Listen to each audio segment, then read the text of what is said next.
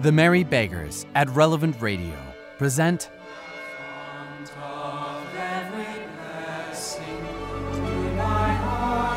Episode 13, An Idol of Gold.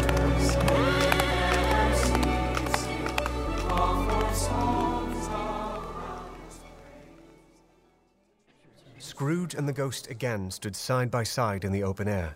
My time grows short. Quick! This was not addressed to Scrooge, or to anyone whom he could see, but it produced an immediate effect. For again Scrooge saw himself. He was older now, a man in the prime of his life. His face had not the harsh and rigid lines of later years, but it had begun to wear the signs of care and avarice. There was an eager, greedy, restless motion in the eye, which showed the passion that had taken root and where the shadow of the growing tree would fall. He was not alone, but sat by the side of a fair young girl in a mourning dress, in whose eyes there were tears, which sparkled in the light that shone out of the ghost of Christmas past. It matters little. To you, very little. Another idol has displaced me. And if it can cheer and comfort you in the time to come, as I would have tried to do, I have no just cause to grieve. What idol has displaced you? A golden one. This is the even-handed dealing of the world. There is nothing on which it is so hard as poverty, and there is nothing it professes to condemn with such severity as the pursuit of wealth. You fear the world too much. All your other hopes have merged into the hope of being beyond the chance of its sordid reproach. I have seen your nobler aspirations fall off, one by one, until the master passion, gain, engrosses you. Have I not? What then? Even if I have grown so much wiser, what then? I am not changed towards you. Well, am I? Our contract is an old one. It was made when we were both poor and content to be so, until, in good season, we could improve our worldly fortune by our patient industry. You are changed. When it was made, you were another man. I was a boy. Your own feeling tells you that you are not what you are. I am. That which promised happiness when we were one in heart is fraught with misery now that we are two. How often and how keenly I have thought of this, I will not say. It is enough that I have thought of it and can release you. Have I ever sought release? In words? No, never. In what, then? In a changed nature. In an altered spirit, in another atmosphere of life, another hope as its great end. In everything that made my love of any worth or value in your sight. If this had never been between us, tell me, would you seek me out and try to win me now? No. You think not? I would gladly think otherwise if I could. Heaven knows, when I have learned a truth like this, I know how strong and irresistible it must be. But if you were free today, tomorrow, yesterday, can even I believe that you would choose a dowerless girl? You who, in your very confidence with her, weigh everything by gain. Or choosing her, if for a moment you were false enough to your one guiding principle to do so, do I not know that your repentance or regret would surely follow? I do. And I release you, with a full heart for the love of him you once were. You may, the memory of what is past makes me hope you will, have pain in this.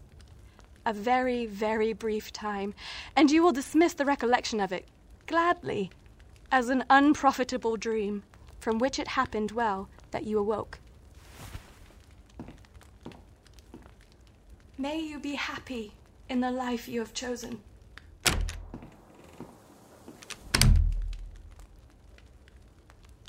Spirit, show me no more. Conduct me home. Why do you delight to torture me? One shadow more. No more! No more! I don't wish to see it! Show me no more! One shadow more. Look. They were in another scene in place, a room, not very large or handsome, but full of comfort.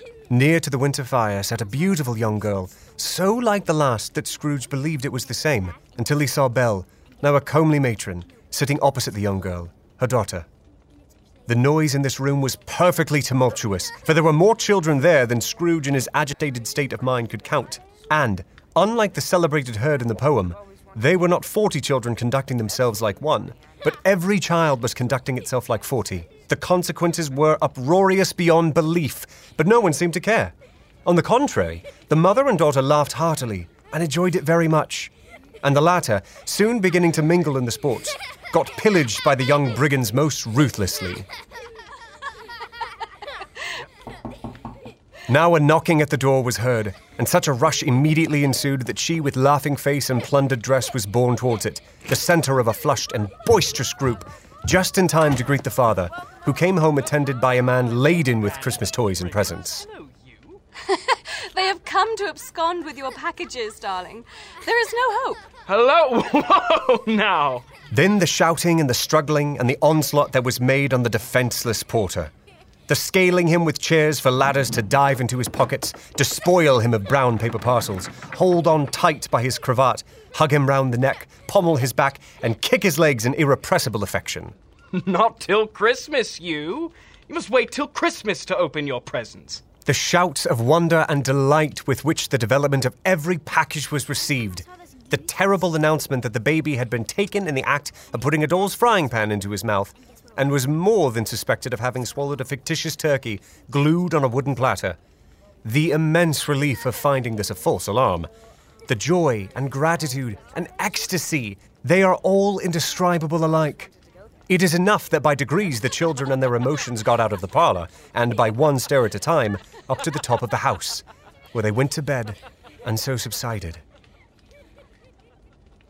And now Scrooge looked on more attentively than ever, when the master of the house, having his daughter leaning fondly on him, sat down with her, and her mother at his own fireside.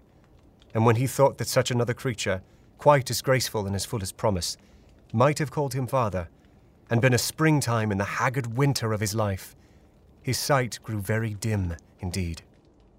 Belle, I saw an old friend of yours this afternoon. Who was it? Guess. How can I? Don't I know? Mr. Scrooge. Mr. Scrooge it was. I passed his office window, and as it was not shut up and he had a candle inside, I could scarcely help seeing him. His partner lies upon the point of death, I hear. And there he sat, alone. Quite alone in the world, I do believe. Spirit, remove me from this place. I told you that these were shadows of things that have been, that they are what they are. Do not blame me. Remove me. I cannot bear it. Leave me. Take me back. Haunt me no longer. He turned upon the ghost, and seeing that it looked upon him with a face in which some strange way there were fragments of all the faces it had shown him, wrestled with it. In the struggle, if that can be called a struggle in which the ghost, with no visible resistance on its own part, was undisturbed by any effort of its adversary. Scrooge observed that its light was burning high and bright, and dimly connecting that with its influence over him, he seized the extinguisher cap, and by a sudden action pressed it down upon its head. The spirit dropped beneath it, so that the extinguisher covered its whole form. But though Scrooge pressed it down with all his force, he could not hide the light, which streamed from under it in an unbroken flood upon the ground.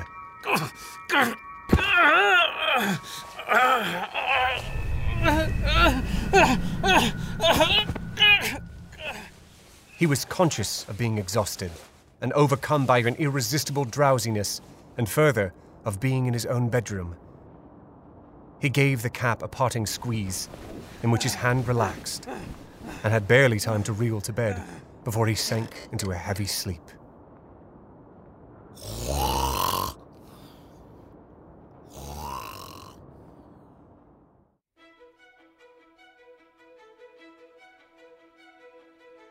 Thank you, dear listener, for joining us as we listen to Mr. Charles Dickens read A Christmas Carol on the Christmas Eve right after it was published in 1843. Tune in tomorrow to hear Mr. Dickens read the next installment. We'll all be waiting for your return to 1843. Have a blessed Advent and a happy Christmas. We'll see you tomorrow. Do you want to hear more stories that bring joy to your family? Go to themerrybeggars.com and click Donate. There's a link in the description to make it easy. Your donations make all our future shows possible. And if you're enjoying this show, help other families discover the Merry Beggars by leaving a review and sharing this podcast. It really helps. God bless everyone.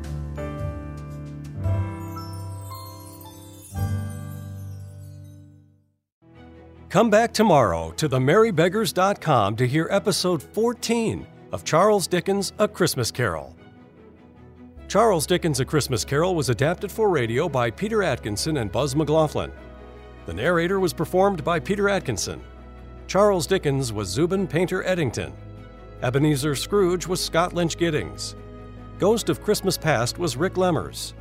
Belle was Lydia Hanman. Adult Scrooge was Gabriel Fries. Husband was Elliot Brotherhood. And children were performed by Austin Bourne, Braden Andrew Eaton, Audrey Edwards, Ellis Torrance Myers, and Jorian Zavanek. Sound design by Teresa Ombot and Kevin Conroy. Sound engineering by Kevin Conroy. Casting and production was by Peter Atkinson and Michaela Elise Fox. Singing was provided by the Lincolnshire Relevant Radio staff, the Choir of St. Peter's in Volo, and the Merry Beggars Ensemble. The Merry Beggars is the entertainment division of Relevant Radio, bringing Christ to the world through the media.